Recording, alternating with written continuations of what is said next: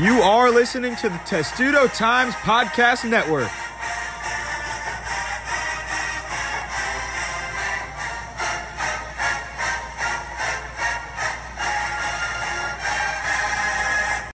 Welcome to another episode of the Testudo Times Podcast on the Testudo Times Podcast Network. I'm Sam Ostry alongside Dylan Spilko.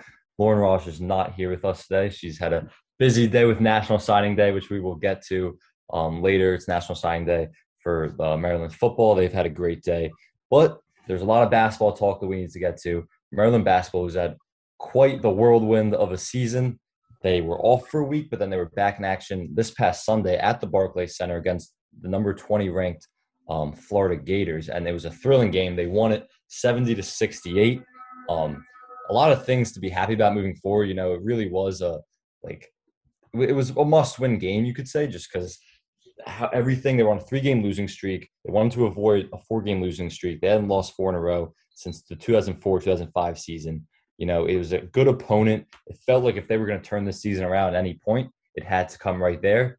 And it seems they may have. Only time will tell. But Dylan, from that game, what were your initial impressions? Well, my initial thought was that they proved me wrong, because I initially thought that the spread would be around like 8.5 points. And then they come out and, you know, Florida wasn't really expected to be a top 25 team. They're very young. They got a lot of really young, good players. Castleton, they got that Appleby kid who's unbelievable. They have a lot of young weapons, and I didn't really expect Maryland to come away with a win in this one, to be honest. I thought that they shot the ball extremely well. I think that's a big turnaround that you've seen compared to games past, where their offenses struggled just immensely all over the floor. And more importantly, something that I touched on earlier in the week before that game is that the team's top players and the top scorers just weren't getting the job done. And against Florida, the exact opposite happened. They were actually clutch. Eric Ayala, Fats Russell, Hakeem Hart, Dante Scott, they all came through big time, especially in the second half when Maryland needed it most. And, I mean, you said it, Maryland was on a 3-game losing streak. You lose your coach of 10 years in Mark Turgeon. You move on to Danny Manning. A lot of shift and change going on in the program.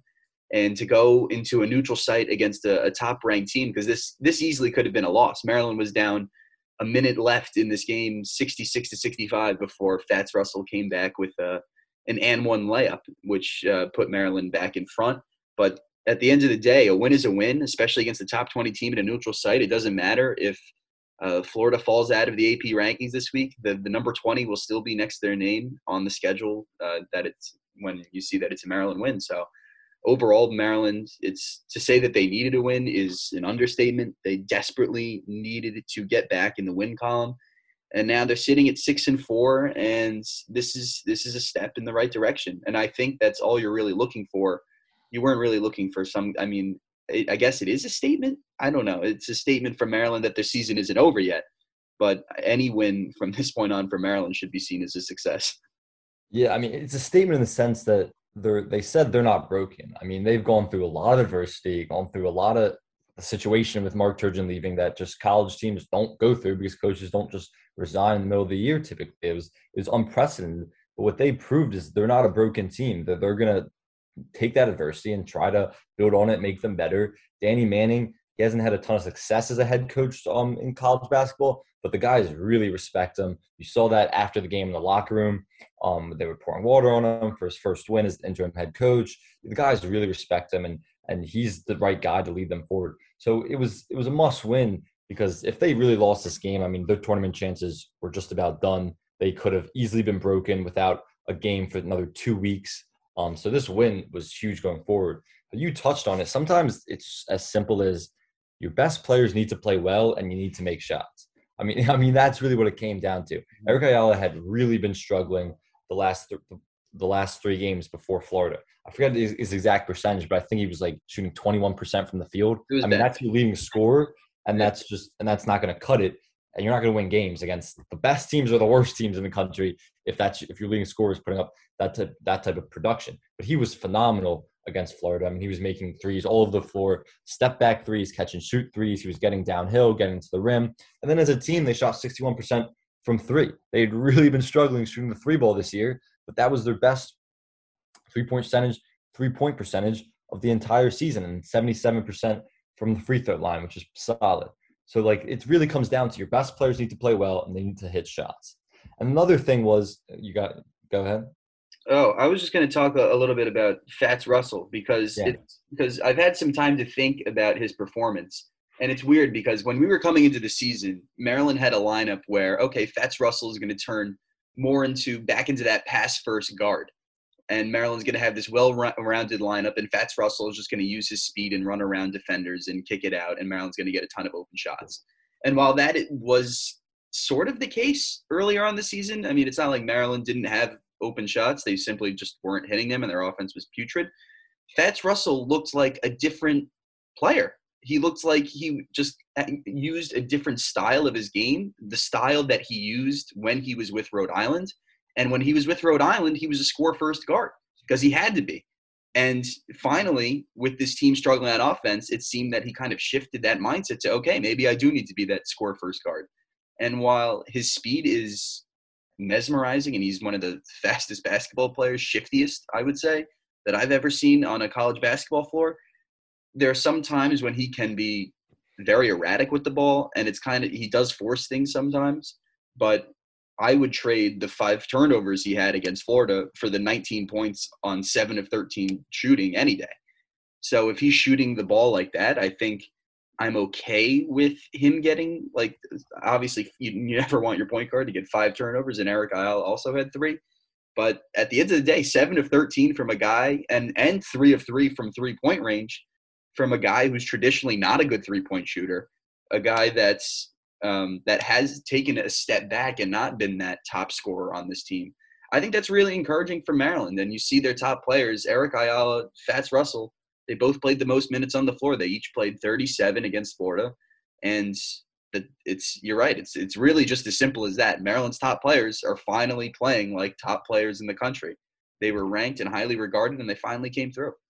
When we talk about changes that we were going to see to this offense, this team in general, with the departure of Turgeon and Danny Manning taking over a little bit. One of them that Danny Manning was talking about, and when we talked to some players and Coach Manning before the game against Florida, something he was saying was, he's going to try to put Fats Russell off the ball for a couple of reasons. Number one, because he didn't feel like he was being himself, and it didn't really look like Fats Russell was being himself when he was trying to be more a distributor, maybe choosing his points to score, which doesn't always work. We saw him taking some difficult shots at the rim that didn't have much success. So maybe he wasn't really himself. So Danny Manning said he wanted to move him off the ball a little bit so he can be more of a scorer and just play himself. And the other thing is they have other guys that can initiate the offense. So while Fats Russell is a traditional point guard, and when he's out in transition, I mean, he's brilliantly fast and quick, as we've all seen.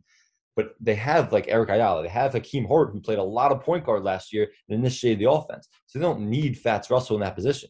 And we saw that, and that really helped Fats. I mean, he's not always going to go 3 for 3 from three-point range. He's capable. He's not a great three-point shooter, but he's certainly more than capable of knocking down threes at a high percentage. So that's not going to happen every game. But him just being more of a scoring threat off the ball, I think that was terrific for them moving forward. And just in general, I think you're going to see that a lot more, and something that worked against Florida and something they now have 2-week break to work on. And so that's a big change I'm looking for. I have a question for you. Would you call this win the best win against a quality opponent than Maryland? The best, like the way that they played against a decent opponent not named Quinnipiac all year?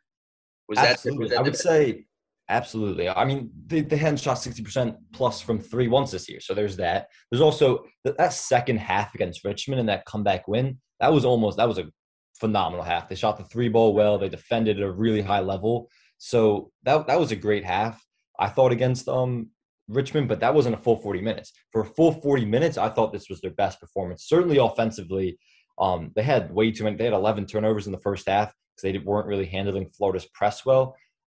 They were dribbling into traps. That quickly didn't become as much of a problem in that second half. They adjusted, and they did a much better job of passing through that press. So, yeah, I mean, for the full 40 minutes, they didn't defend phenomenally. Florida started out 3 for 10 from three-point range, and then they hit like 5 their next 8 or 9 or something like that. So they didn't defend phenomenally, but for a full 40 minutes, it was their best performance. There's not a lot that they can compare it to from a high regard, but yeah, it was their best performance for 40 minutes, and it's certainly something to build on. And it brings up a very funny topic, because if you just look at the beginning of the season and now, if you were to tell me that let me rephrase this. So at the beginning of the season, the one missing piece that everybody thought Maryland was missing was a big man. They thought they were missing that one piece, the one guy at the 5. They get Qudus Wahab, and they have Julian Reese. And they start throughout the season, obviously 5-4. It wasn't really as planned. And they were going to their big men a lot.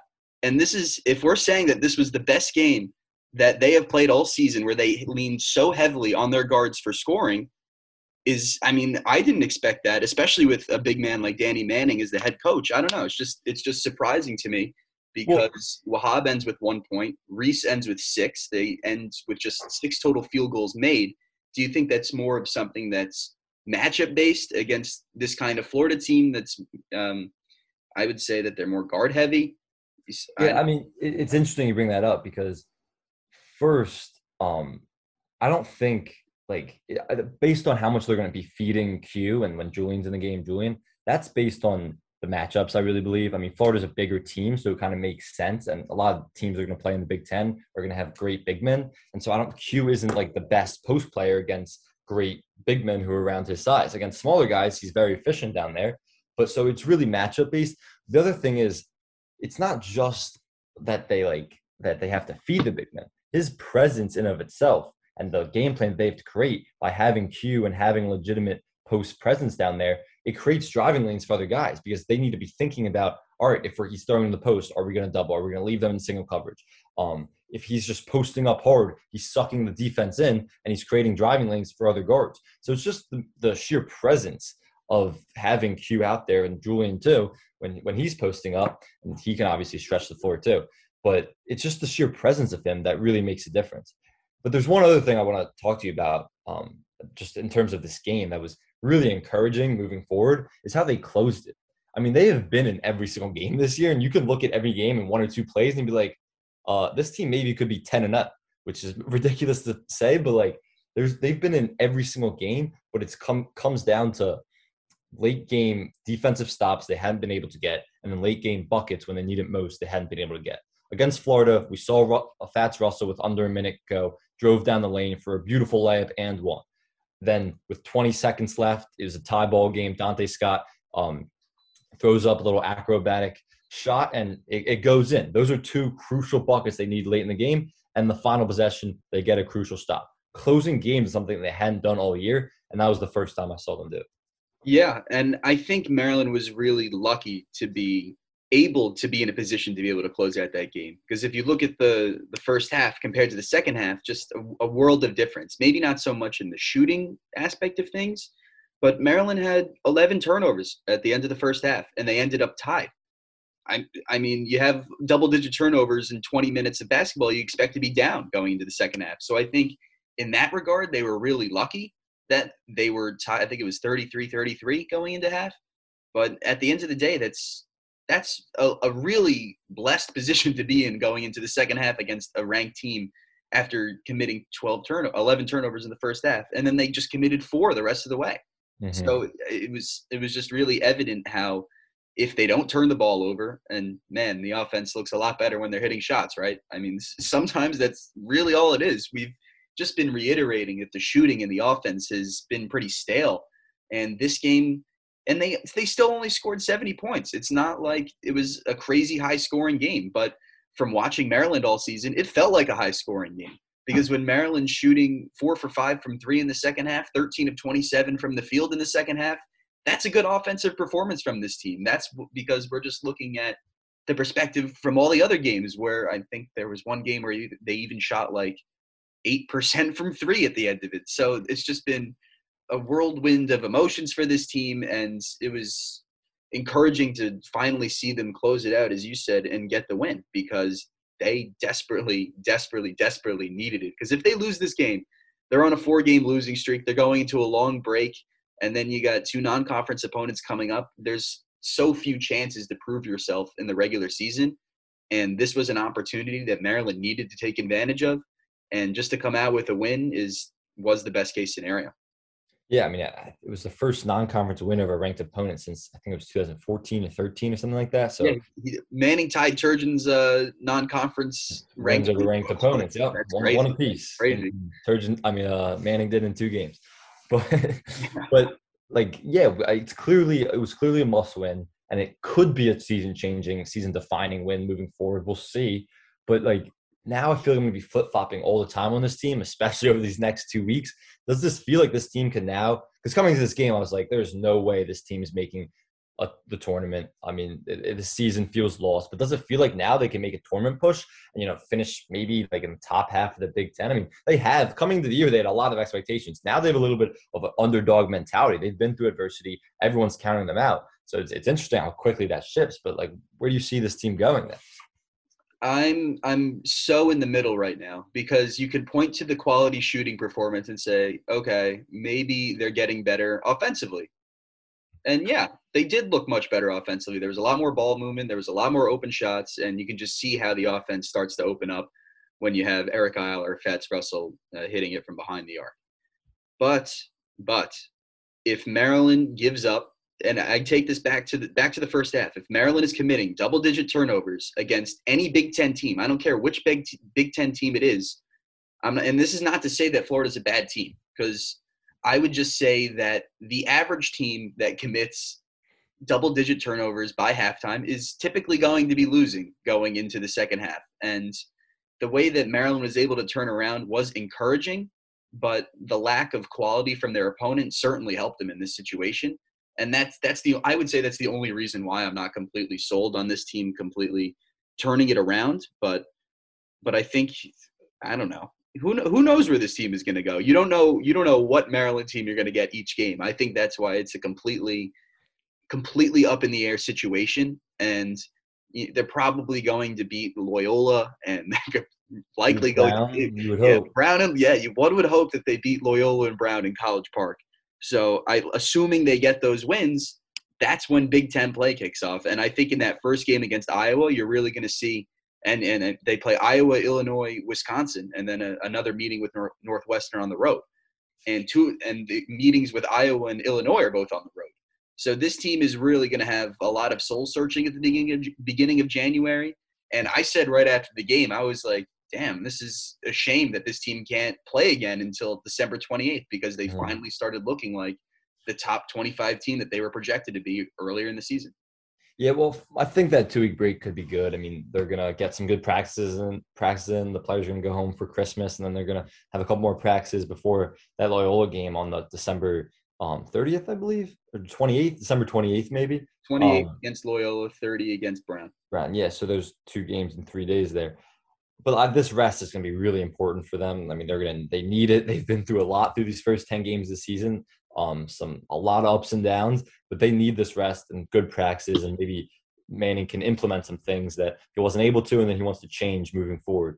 But when I look at this team and I'm thinking about, like, are they going to make the tournament? Like, where's this team going? They've been in every single game they played this year, and against all these Big Ten teams, I don't see a team they have no shot against them. Like Purdue, I would have said earlier, but like they've looked beatable now. They're still the best team in the Big Ten as far as I'm concerned, but they even look beatable. So there's no team that Maryland would be going into a matchup against where I'd be like, Maryland has no shot of winning this game. But we know what the Big Ten is. It's such a difficult schedule. There's so many challenges. There's no, like, you look at all these teams. Michigan State wasn't supposed to be that good. Ohio State, Illinois. We can talk about all these teams like Northwestern, who've already beat Maryland. They're off to a good start. Iowa. There's so many teams. It's just a battle of the Big Ten, and they're going to lose a lot of these games just based off no one, like any team is beatable on any given night in the Big Ten. That's the nature of this conference. So it's going to be really hard to rack up those quality wins to make a compelling case for a tournament. So it's really going to be a difficult stretch in the Big Ten, but if they can play like they did against Florida, we'll see moving forward. There's one more person that I want to talk about is Hakeem Hart. He's like become the unsung hero for this team. He really never gets the love that he properly deserves because everyone's talking about Dante Scott, Fats Russell, the big men, Eric Ayala, obviously. But in the last 5 games, he's got double digits 4 times. after a rough start to the season, and maybe we've seen some inconsistent play from him throughout his Maryland career, he's shooting the ball very well. He's slashing. We know the defender he's come with the transformation for his body. But, like, he's playing some really good basketball. And a lot of people were calling him the X factor coming this year. He really might be, and he's been playing well. Yeah, I saw something on Twitter that was like over the last 2 games, he's shooting upwards of like 65%. And for a guy like Hakeem Hart to be the 4th, 5th scoring I would say he's the 5th scoring option on this team. To be the 5th scoring option and to be shooting 65%, I mean, you would expect your team to win games. And if Hart had the same, if he continued without his first half performance against Florida, I don't know if Maryland's winning that game. In the first half, Eric Ayala led Maryland scores with 9. But besides that, Hart was second. He had 8 points, 3 of 4 shooting over the first 20 minutes, 1 of 2 from 3, 1 assist, 2 steals, 1 block. So the 2 steals and 1 block, I think, are very they really show what kind of two-way player that Hakeem Hart is. Absolutely. And I think he is this team's best defender. I think if this team had Aaron Wiggins would be the team's best perimeter defender, I would say. But Hakeem Hart immediately steps into that role. And I think he's really taken it in stride. And I think we're starting to see some more confidence from him. And there was one play against Florida where I think – because usually we only see him take wide open shots. He's not really a pull-up-in-your-face kind of guy. He's more of the guy you kick it out to, and he hits it. And there was one play against Florida where I think we're starting to see that shift in who he is as a player and who Maryland needs him to be moving forward. He took a 3 with a defender right in his face. Yep. And I think that's all you need to know about where his confidence is going, because Hakeem Hart from a year ago, no chance he's pulling up in front of a defender, especially against a ranked team at a neutral site in a game where Maryland desperately needed to win it. So I think just that one play alone and his willingness to now shoot the ball and just go out there and be a quality player for Maryland, I think that's a huge step in the right direction. He still only ended with 6 shot attempts, but his efficiency is what's really making him the difference maker. And he also had the second most amount of free throws on the team. He attempted 5 throughout the game, hit 4 of them, and he played 33 minutes. He's really becoming a solid all-around player for Maryland, and it's only creating more opportunities for this offense and defense. Yeah, I mean, you're right about the efficiency because, like, he's not going to be getting 12 to 15 shots a game. He's just not. He's not the top 3 option on the team, and he's sometimes the 4th, sometimes the 5th, depending on how much they're going to their bigs down low. But, like, so he needs to be efficient. You know, if he's going 0 for 5, that's not really helping the team. But that's why a lot of people call him the X factor, because when he is playing really well, and when he is playing well, it's efficiently well, he's making the most of his limited opportunities. And so that's the position he's in. And just recently, you know, even these last 4 or 5 games, he's starting to do a great job. Like, when this team is clicking, like Hakeem Hart is playing efficient, that backcourt is playing well, their big men are efficient down low. Dante Scott, who had a better game than he's had recently against Florida, and obviously the big shot late from him. But when those guys are clicking, everyone at the same time, I mean, this offense really can be what people expected it to be before the season. It's just a question of the consistency of it. And then go ahead. I was going to say, and the defense too. I mean, Maryland is not giving up. Traditionally, last year, Maryland was an excellent defensive team. That was the only reason why they had any shot of going to the NCAA tournament, especially without. And they did it without a giant, without a big man down low in a conference where a big man is a necessity. They were using Galen Smith and sometimes even like Jarius Hamilton at the 5, and that's obviously not a good center to have. Julian Reese and Wahab have been very formidable 5 spots for them. And the defense has been solid. And that's really – it's the fact that the lack of defense is not noticeable is what is keeping Maryland afloat. Because if you were to point to the defense as a weakness, this team would go under in a heartbeat. Mm-hmm. Just because of the way the offense is struggling. And they held Castleton. That was my main point. Castleton, one of the best forwards of the nation, man, he's so technical. He's all over he had 10 rebounds. He's all over the place. And he's a really solid player. Had 9 points. Held him to 3 of 9 shooting, 3 of 6 from the line. And, I mean, he was a factor on the defensive end, but he wasn't as noticeable as he usually is. And that's what Maryland needed to do. And they executed against him very well. And as a result, you come away with a sort of low-scoring 2-point win. Yeah, and we've gone long on the men's basketball side, but there's obviously a lot to get to from that Florida game and just everything they've been through this season. The last thing that I'll bring up here is, I guess we love to talk about it, so I guess we can call it like the Q and Juju track.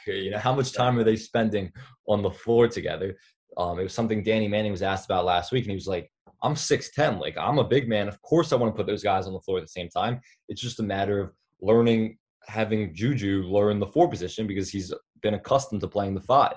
And so it's really comes down to the defensive end of him learning how to guard other power forwards and other 4s. But we did see them a little bit on the floor together. Not long, a short shift, about 3 or 4 minutes, but we saw Juju and Q take the floor at the same time. And I just think it's going to be matchup based. If they're playing a bigger team where rebounding might be a concern, which kind of was the case against Florida, you might see them share the floor again at the same time. And it also comes down if Julian can really stretch the floor and be a 3-point threat and make shots from the outside. Because you don't want those guys both on the block when they're on the floor together. So, what do you think of their short stint together, and do you think we're going to see that more going forward? I think it's more about Julian Reese. I'm not really buying that Julian Reese isn't ready to play the 4. That's not something that I'm buying right now. I think early in the season we saw him along the perimeter a few times. He's taken a couple threes this season. I think he's a good ball. Well, they say it's more on the defensive end. And he's learning how to guard 4s. Right. Yeah, but I think he's a very talented player, and I don't think if we don't see them together against Loyola and Brown, then I don't think it's going to be anything substantial for the rest of the season. Because if he's going to learn how to play the 4, it's going to come right now during this break. Now is the time. And I think he's a very talented player, and I think he's a smart enough player to be able to learn how to do that. How much of I'm no basketball guru, but how much of a transition can it really be to go from the 5 to the 4 when you're that talented as you are, like as Julian Reese is? I think that he's a very versatile player and that he should be able to transition fairly easily. And they played 3 minutes in that game against Florida at the same time. Around 3 or 4 minutes. Yeah. So that's not.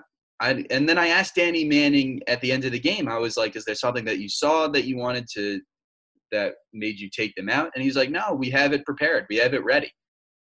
So I guess take it with a grain of salt. But unless we see it late in December, I don't know if we will see it. Yeah, I bought it earlier this year that Turgeon said the same thing. Like they're not ready to play just because Julian isn't ready to guard 4s, and it is a teaching process. It's a different guarding out in the perimeter and moving your feet like that and the help positions. It's different than just playing the guarding a big man on the block.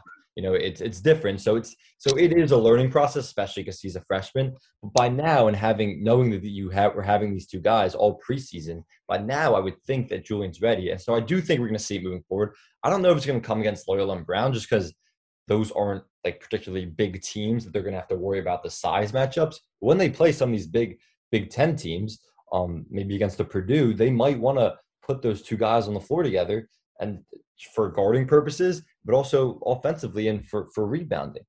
So I do think we might not see it against these 2 non-conference games coming up, but as Big Ten play approaches, I do think you're going to see it. And you're right that it is one of the things that they should be implementing these next 2 weeks and really working on when they're trying to see what changes they want to make during this finals break here. So go ahead. I was just going to say, and then the question becomes, the winning formula against Florida was going to the guards. Yeah. And it's just a matter of how much does Danny Manning believe that each matchup is more critical than sticking to what's working. So I think what's working is going to be if they're making shots or not. If they're making shots or not, why switch it up? But if they're not, then you have to consistently feed the post and look to get 2-point baskets near the rim. Yeah.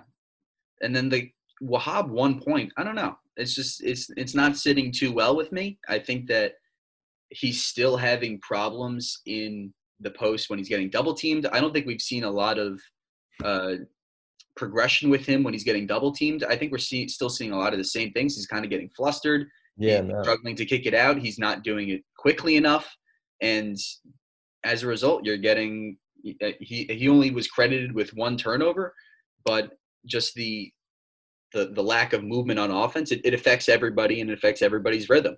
So no, I completely agree. And honestly, like unless he has a favorable matchup down there, I really like the lineups when Julian's playing five and Kudus on the bench. And we saw that quite a bit because they were both in foul trouble, but Q got in foul trouble first. So Julian played around the same time as Q against Florida. So like honestly, those are my favorite lineups when Julian's playing the five because he's a great rim protector too. I mean, he can fly and he blocks shots all the time and he throws down dunks. So like he's capable of doing similar things out there. He's obviously younger and he's still learning and you know there's the maturity aspect and all that comes with being a freshman and playing on an experienced team. But you know those are my favorite lineups to be honest. Yeah, I would agree with that. And man, Julian Reese he's crazy athletic. He's got crazy length. His agility is absurd, and the sky is really the limit for him. Yeah. And his defense is astounding. And I really do like when he's in the five. And it's tough because it's not like Wahab is a bad player. It's not like we're saying Julian Reese is light years ahead of Kudus Wahab and he should be getting 30 minutes on the floor a game. I think that the split is something that's going to be continued to be worked in for Maryland. It's just a matter of who's going to get more minutes a night. And what were the minutes in this game? So Wahab had ended with 24 minutes and Reese ended with 19. So it's been around like a give or take 5-minute split between the two. It's always matchup based, and that's how it should be when you're playing those guys. But like Reese is, regardless, he's still the first guy to come off the bench. Yeah, and the other thing, the other thing you hate to say because you know we're in the middle of the season, you don't like to think about next year, but if I had to think of one guy that's actually going to be on this roster next year, I think I would put my money with Julian Reese. I mean, he's a Maryland guy, obviously from Baltimore. He loves the school. He wouldn't want to transfer out. And any new coach coming in, that's the player you're looking at. And you're like, this guy has so much raw talent, so much potential. The way you're watching him this year, any coach is like, wow, I want to keep that guy around. I'm going to play that guy. I want to do something with that guy. So I don't think a coach would want him to transfer out either. So when you look at what next year's going to look like under a new coach, I think Maryland fans want to see a lot of Julian Reese too because he may be the most sure thing to be back on this roster next year. Yeah, it's as much of a development thing as it is trying to succeed because while he's an excellent player, but he's still extremely young. He's a true freshman. He's still got so much more game ahead of him. And I think playing him 19 to 22, 23 minutes a game, I think that's a perfect kind of, stretch for him to be that first big man off the bench. I think that they're not really going to shift from starting Wahab every game. I think he's going to just continually be the starter. So I agree that Wahab's definitely going to be starter and he deserves that spot, but Reese has been great in his minutes that he's given and the sky's the limit for him. Is there a world in which you envision Wahab struggling so much that Reese just completely overtakes him as the starter? Not really, because I don't think they think that Reese is ready to play 30 minutes a game or even like 25 to 30 minutes a game just because he's young and he's developing still. So like not really. Maybe like there could be certain games where Reese is the guy, he's knocking down shots, he's playing really well. He might play significantly more minutes than Wahab. That's possible. But I can't really see Wahab ever going out of the starting lineup as long as he's healthy and just really, or him really just going out of the lineup, period. I can't really see that happening. Yeah, me neither. That's just what I was just curious as to what you thought. I don't see it happening either. I think the split is going to continue for the rest of the season, and I think that's what's going to be best for Maryland. Yeah, so we just went really in depth on Maryland basketball. I don't know if we've gone that long on any sport for a long time. But there's a lot to get to. It's been an interesting season, and it'll only continue with a lot of question marks still in place. But let's go to the women's side of the basketball. They're still playing without Diamond Miller, but they absolutely battled, and had a chance late to win that game against the number one team in the entire country in South Carolina this past Sunday. What were your takeaways from that game from Maryland women's basketball? I think the main takeaway from that game is that Brenda Frese got exactly what she wished for. I think that she's probably one of the best head coaches in Maryland school history. We knew that already. Yes. But they made it an emphasis after last season, after getting knocked out by Texas in the Sweet 16, after not facing enough quality competition to become that 1 seed, Brenda Frese said at the beginning of the season, and when they were making the schedule, we want to be we want to be tested, we want to be challenged, we want to be borderline beaten in the regular season, so that we are ready for March and that they have experienced it all. And all I have to say is about the schedule so far. Yeah, you got exactly what you wished for. You played, and that's not a bad thing at all. You lose to number 5 NC State, then number 7 Stanford in the Bahamas. And obviously with a shorthanded lineup, that has to do with so much about why they're losing those games. But then you come out against South Carolina and you lose to them by 7 on the road, but it wasn't a 7-point game for most of the game. It was more like a 3-4 point game. Maryland even held a lead in the final quarter, I believe. And it's just a testament to how talented that team is. And to do it without an All-American, a 17-point-per-game player in Diamond Miller, it makes it that much more impressive. And you might see the L and next to, when you look up their schedule, and it may look like a negative for this team, but I see that as a huge positive. If you're losing by 7 without your All-American while you're going into Big Ten play, there's a lot to be encouraged about this team, despite them being 9-3, and maybe the offense isn't quite there yet compared to, it's hard to meet the expectations of what they did last season. What was it, 90.8 points per game? 92, I think, yeah. Something ridiculous. And they scored 59 points against South Carolina, but on the flip side, they held South Carolina, the best team in the nation, to 66 points. So the defense is there, and the offense is something that's going to come eventually, especially when Diamond Miller comes back, because it's just going to open up a whole part of the offense. So despite that's probably the most encouraging 7-point loss I've ever seen. Yeah, no, you're right. And I think Brenda Frese learned a lot about her group against us in that South Carolina game. They that's the best team in the country by far. And we saw them play UConn earlier this year, and they handled UConn. That was probably the closest game South Carolina might have all year. And their best competition was Maryland. Without Diamond Miller, we don't know exactly what's going on with Diamond Miller, so we don't know if we're going to see her later in the season or at any point this season. But we do know that she's a phenomenal player, and if Diamond Miller ever comes back, they're going to be better off. So doing that without maybe their second or third best player, or was expecting to be heading into the season, it's really encouraging. And it's not just the South Carolina game. It's really what they got out of this whole non-conference schedule as a whole. Coming into the year, we were really talking about what's this non-conference schedule going to do? They want to be tested. And I look at it, yes, they were 1-3 against this top 10 teams in the country that they played, but I look at it as an absolute positive. They took care of a Baylor team at home, a really good Baylor team, a great matchup. They took care of them.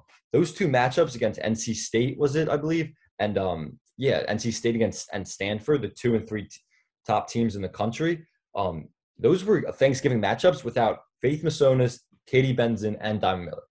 You can't really expect anything from Maryland, without 3 of their top 7 players, So that's really difficult to judge them based on that 1-3 record. And then South Carolina, obviously, they battled against the best team in the country. It should be known that South Carolina didn't have their second leading scorer either, but still, Maryland didn't have their second best player, you could say too. So it's a really testament to great scheduling, a great team, and a great coach, and great recruiting, and all around, obviously, a great program. You can't say enough about them. But I think it's only going to help them moving forward. Hopefully they get healthier. And as they go into Big Ten play here, they're going to start taking care of business as we move forward. And you can't let that loss to South Carolina and those Bahamas losses overshadow that they also beat number 6 Baylor while they were shorthanded. So they're still capable of beating these top teams. This is out of the football team and the men's basketball team, this is the team that I'm the least worried about whatsoever moving forward. Maybe the most consistency and least drama. Yes. The team that worries me the absolute least is Brenda Frese's squad, because everyone knows they're going to pull it together eventually. They have so many more chances to prove themselves. They play Indiana twice this year. They play Michigan, Ohio State. They play all these ranked Big Ten teams where Maryland's once again going to have to prove that they are the team to beat in the Big Ten. And despite these losses to the best team in the country, top 10 teams, I think they'll have no trouble cementing themselves right back up top the rankings. And they did move back down to number 9, which I do understand, but I think a lot of people know that they're still the top 5 team when fully healthy. Yeah, and what do you expect from them moving forward? Because now they're really going to get into the Big Ten play. And this is a really good conference. Last year it may have not been that great of a conference. They really just blew through it. This is a much better conference. They have some real competition. Iowa is obviously up there with them as one of the best teams in the conference. So they're it's not like they're cake. It's a cakewalk for them moving forward. They have some real competition in this conference. So what do you expect from them moving forward and as they enter Big Ten play here? I think what's really important is for them to take care of these first 2 games before they face number 10 Indiana on January 2nd. They have to get by Coppin State, obviously, and Illinois on the road. Those are 2 very winnable games where Maryland is probably going to get back on track realistically, probably score 80-plus in both of those games, one would assume. And it's also important to monitor if Diamond Miller's playing because, once again, that just changes the whole dynamic of this team. And it really depends on her on how this team is going to shape out. But if Diamond Miller, I honestly don't know if she's going to be present. I feel like with these nagging knee injuries, it usually leads to some kind of restructure surgery, something like that. So who knows what's going to happen with her knee? No one knows if they're just playing the waiting game with this to see if something improves or if they're just waiting on a decision for surgery. I mean, I have no idea what the issue is with her knee. But there's clearly something very wrong with it that has kept her out for the majority of this season. And I don't want to say that the season relies on Diamond Miller, but in a way it kind of does. It kind of does because it just changes the entire dynamic of this team. Diamond Miller averaged 17 points per game last year. But still, this team is still going to shape up just fine. They're going to find their groove once again. And, I mean, Ashley Owusu is still Ashley Owusu. Katie Benson is still a 3-point marksman. Chloe Bibby, Faith Masson. There's so many talented players on this team. So, no, I think that this team is going to be just fine, and I'm not worried about them at all. Yeah, no, I agree. I'm not worried about them at all. But I do agree that I think, their realistic expectations do hinge on Diamond Miller's health. And obviously we don't know, and we can only speculate what's going to happen moving forward with that injury and, everything that's going on with her and the team. But, if this team doesn't have Diamond Miller the rest of the season, let's say, they can win the Big Ten and they can even make a run in March. But, I don't think they're a national championship, contender where they really can win the whole thing like they were expected to before the year. But if you add Diamond Miller to the fold, I really think they're right up there with South Carolina. And it's final. If Diamond Miller's in the fold, I think it's Final Four or bust for this team because that's the expectations that people have and should have for them because they're that talented. So, I mean, how that situation with Diamond Miller plays out is really going to be telling. But for now, they can only play with what they have and continue to take care of business as Big Ten play starts up after in a couple weeks. All right, so we're done with the Maryland women's basketball talk. We're done with the Maryland men's basketball talk. It is early National Signing Day in the college football world, and Maryland football and head coach Mike Locksley are having themselves a day. They are currently ranked, I believe, 6th now in the Big Ten in terms of their class of 2020. I saw they were 7th earlier. I believe after this recent signing, they jumped to 6th, and their top – I saw they were 30 before this Octavian Smith signing. I believe they're 26th now, national rank. They're 26th now, national rank for the 2020 recruiting class on this early National Signing Day. Coming into the day, Maryland only had 1 4-star recruit. They now have 4, including some major flips that we're going to get to. Mike Locksley worked his magic. So, it's been a great day for Locksley and that staff. And that's what everyone said about him is he's a hell of a recruiter. He can really come in and just go into a living room and just talk and persuade, especially the local recruits. And, the pitch is easy now. Everyone wants to play for their big-time hometown school. Maryland is 4 of the top 10 recruits in Maryland.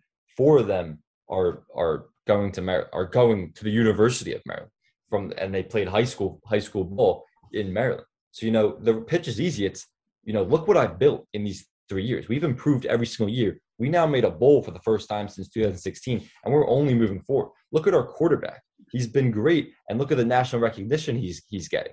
This is becoming a big-time football program, and that recruiting pitch is so much easier. So why wouldn't someone want to stay home when they have that school in their backyard? But to get to some of the specifics before you jump in here, Dylan, some of the guys that they flipped, Jay Sean Barham is a 4-star recruit linebacker. A couple days ago, he was announcing his commitment, and a lot of people thought he was going to go to Maryland. He ended up saying he was going to South Carolina. Today, it was announced that he now flipped to Maryland. So whatever happened in those last couple of days, maybe Loxley got on the phone with him, maybe he had a change of heart. Who knows? But that is a big-time get for them. Andre Roy, offensive tackle, he was going to Penn State. He flipped to Maryland today. Shalik Knotts, obviously, he's a 4-star wide receiver. They're only getting better in that wide receiver room. A lot of people call it the wide receiver university over here at Maryland because it really has been for years. And then Raymond Brown, he's a 4-star running back. He was going to Virginia Tech, who Maryland's going to meet in the Pinstripe Bowl, and he flipped to Maryland. And then Octavian Smith, another 4-star wide receiver, he announced today that he will be attending the University of Maryland. So, I mean, what were your impressions from this day? There's only positive things to say about Maryland right now. Sam, it's been a very long morning. My fingers have been absolutely been working to the fullest capacity that they possibly could have been, and that's a good thing because that means Mike Loxley is doing an excellent job recruiting, and to be able to flip so many players today, I think that just says so much about the direction this program is heading in. Because in the past, Maryland's not getting any 4-star flips anytime soon, but now today, you're starting to see, especially after getting the bowl game, just what a bowl game eligible appearance can do for your program. And you're starting to get talented players, Shalik Knotts, Ramon Brown, Jay Sean Barham. You're starting to see the shift in this Maryland football mindset of, I do want to stay home and play for the University of Maryland. And that's exactly what Maryland has been missing throughout all these years. And that's what Michael Loxley has been preaching as the head of this program, and we're finally starting. We've seen there's been a lot of stuff on like Twitter from Loxley, a lot of GIFs and a lot of things about here come the signings basically. And today we finally got to see the signings. And if I had to grade this day, it's an A+ from Maryland standpoint, a resounding A+. Couldn't really have gone better. 4 4-stars. Yeah, you said it. That's really all I need to say. 4 4-stars. That's quality day. Like, you're right. It's 100% an A+, because before this weekend, I think earlier, maybe the beginning of the weekend or some point this weekend, they weren't even in top 50 in terms of their recruiting class for 2022 in national ranked. Right now, and this thing is very fluid because a lot's happening today, but right now they're 26th. And that is quite the jump in a few days. And that's just a testament to the talent that they've been able to bring in. And just in terms of the position groups, I mean, obviously Jay Sean Barham was really a great get for Maryland because they lost Terrence Lewis and Brandon Jennings to the transfer portal. And, Loxley talked about the other day, now with the transfer portal, what it is, 10% of your roster every single year is going to be gone. That's just the nature of the game. But they addressed the linebacker. They've gotten 3 commitments today for signings from offensive linemen. That was the part of the line that Loxley said he really didn't feel confident in terms of their depth. He said they have talent, they're starting 5, but they didn't have a lot of depth there. So they're getting depth at offensive line. We know the 2 wide receivers, 4 stars now that they got. Wide receivers love to come to Maryland. They have a lot of success in Maryland. And then when they leave Maryland, they have even more success, a lot of them. So, wide receivers are always something they're looking for, especially as Taulia's coming. We expect Taulia to come back, and, he'll have a ton of weapons with a better offensive line. What it should be, more weapons on the outside, and then a running back too, because Maryland had no answer at running back coming in. But now they got the Raymond Brown, who was going to Virginia Tech. He's a 4-star. He could make an immediate impact on this team, and the running game is only going to help Taulia in the passing game too. And I think he might be the most important guy that signed with Maryland, because Maryland just lost Penny Boone to Toledo, who transferred. You have an offense that was really reliant on Taulia Tagovailoa throughout the year, and to bring in a 4-star that can immediately make an impact, that makes a world of a difference. So It's going to be Ramon Brown, it's going to be Colby McDonald, and it's going to be whichever experienced backs return for this team. But to have that 4-star Brown step in and to already look like he can be a factor, those are just the little things on a good football team that makes you just a little bit better. And for Maryland to continually get a little bit better, especially considering that they've already taken a step forward with getting bowl eligible for the first time since 2016, there's just a lot of encouraging things to take away from this day. And to sign 4 of the top 10 players from the state of Maryland. A winning day for head coach Mike Locksley and company. No, absolutely. And there's really, like you said, it's an A+. There's a lot of sometimes throughout the season some not great things to say about Maryland football, but right now it's only positives. And Locksley, he came in, that was a thing. He's going to be a great recruiter, and he's done it, especially for local talent in the DMV area. So there's only great things to say about that. It is the recruiting season right now, but Maryland is still preparing and practicing for a football game that they have coming up. They're playing in a bowl game, the Pinstripe Bowl. 2 weeks from today, December 29th, they're going to be playing against Virginia Tech. We had the bowl game media availability. So did you have any quick takeaways before we wrap up real quick? Just some thoughts. That game's 2 weeks from today. Do you have any thoughts about that matchup against Virginia Tech? Yeah, I think, Locksley's been saying ever since they've become bowl eligible that the important part isn't the actual game. It's the practices that you get in leading up to the game and the development that you get in players that you wouldn't get necessarily otherwise if you didn't get eligible for a bowl game. And I think it's the same message over and over again, but I still think that's the biggest takeaway from Maryland getting a bowl game. You still have another chance to increment some of these younger players, to continue to develop them. And each practice in football is extremely important. You learn something new every day, I'm sure, in football practice. So this team really needed something like a bowl game to jumpstart this program, and now we're starting to kind of see it, turn into something really good. And that's what Mike Locksley is focusing on. He's focusing on the recruitment. He's focusing on the practices leading up to the bowl game. And win or lose, Maryland's still going to get nationally televised playing at Yankee Stadium, and whether recruits are going to see it. People are going to see Maryland play in a bowl game and get nationally televised, and that just makes everything so much better for this program. And that's just the main takeaway from it all, is that there are really only positives that you can get from going to a bowl game. Yeah, I think you're already seeing the dividends pay off with this recruiting class and in the last week, who Locksley's been able to flip to come over. And so, yeah, it really from a development standpoint in terms of these practices coming up.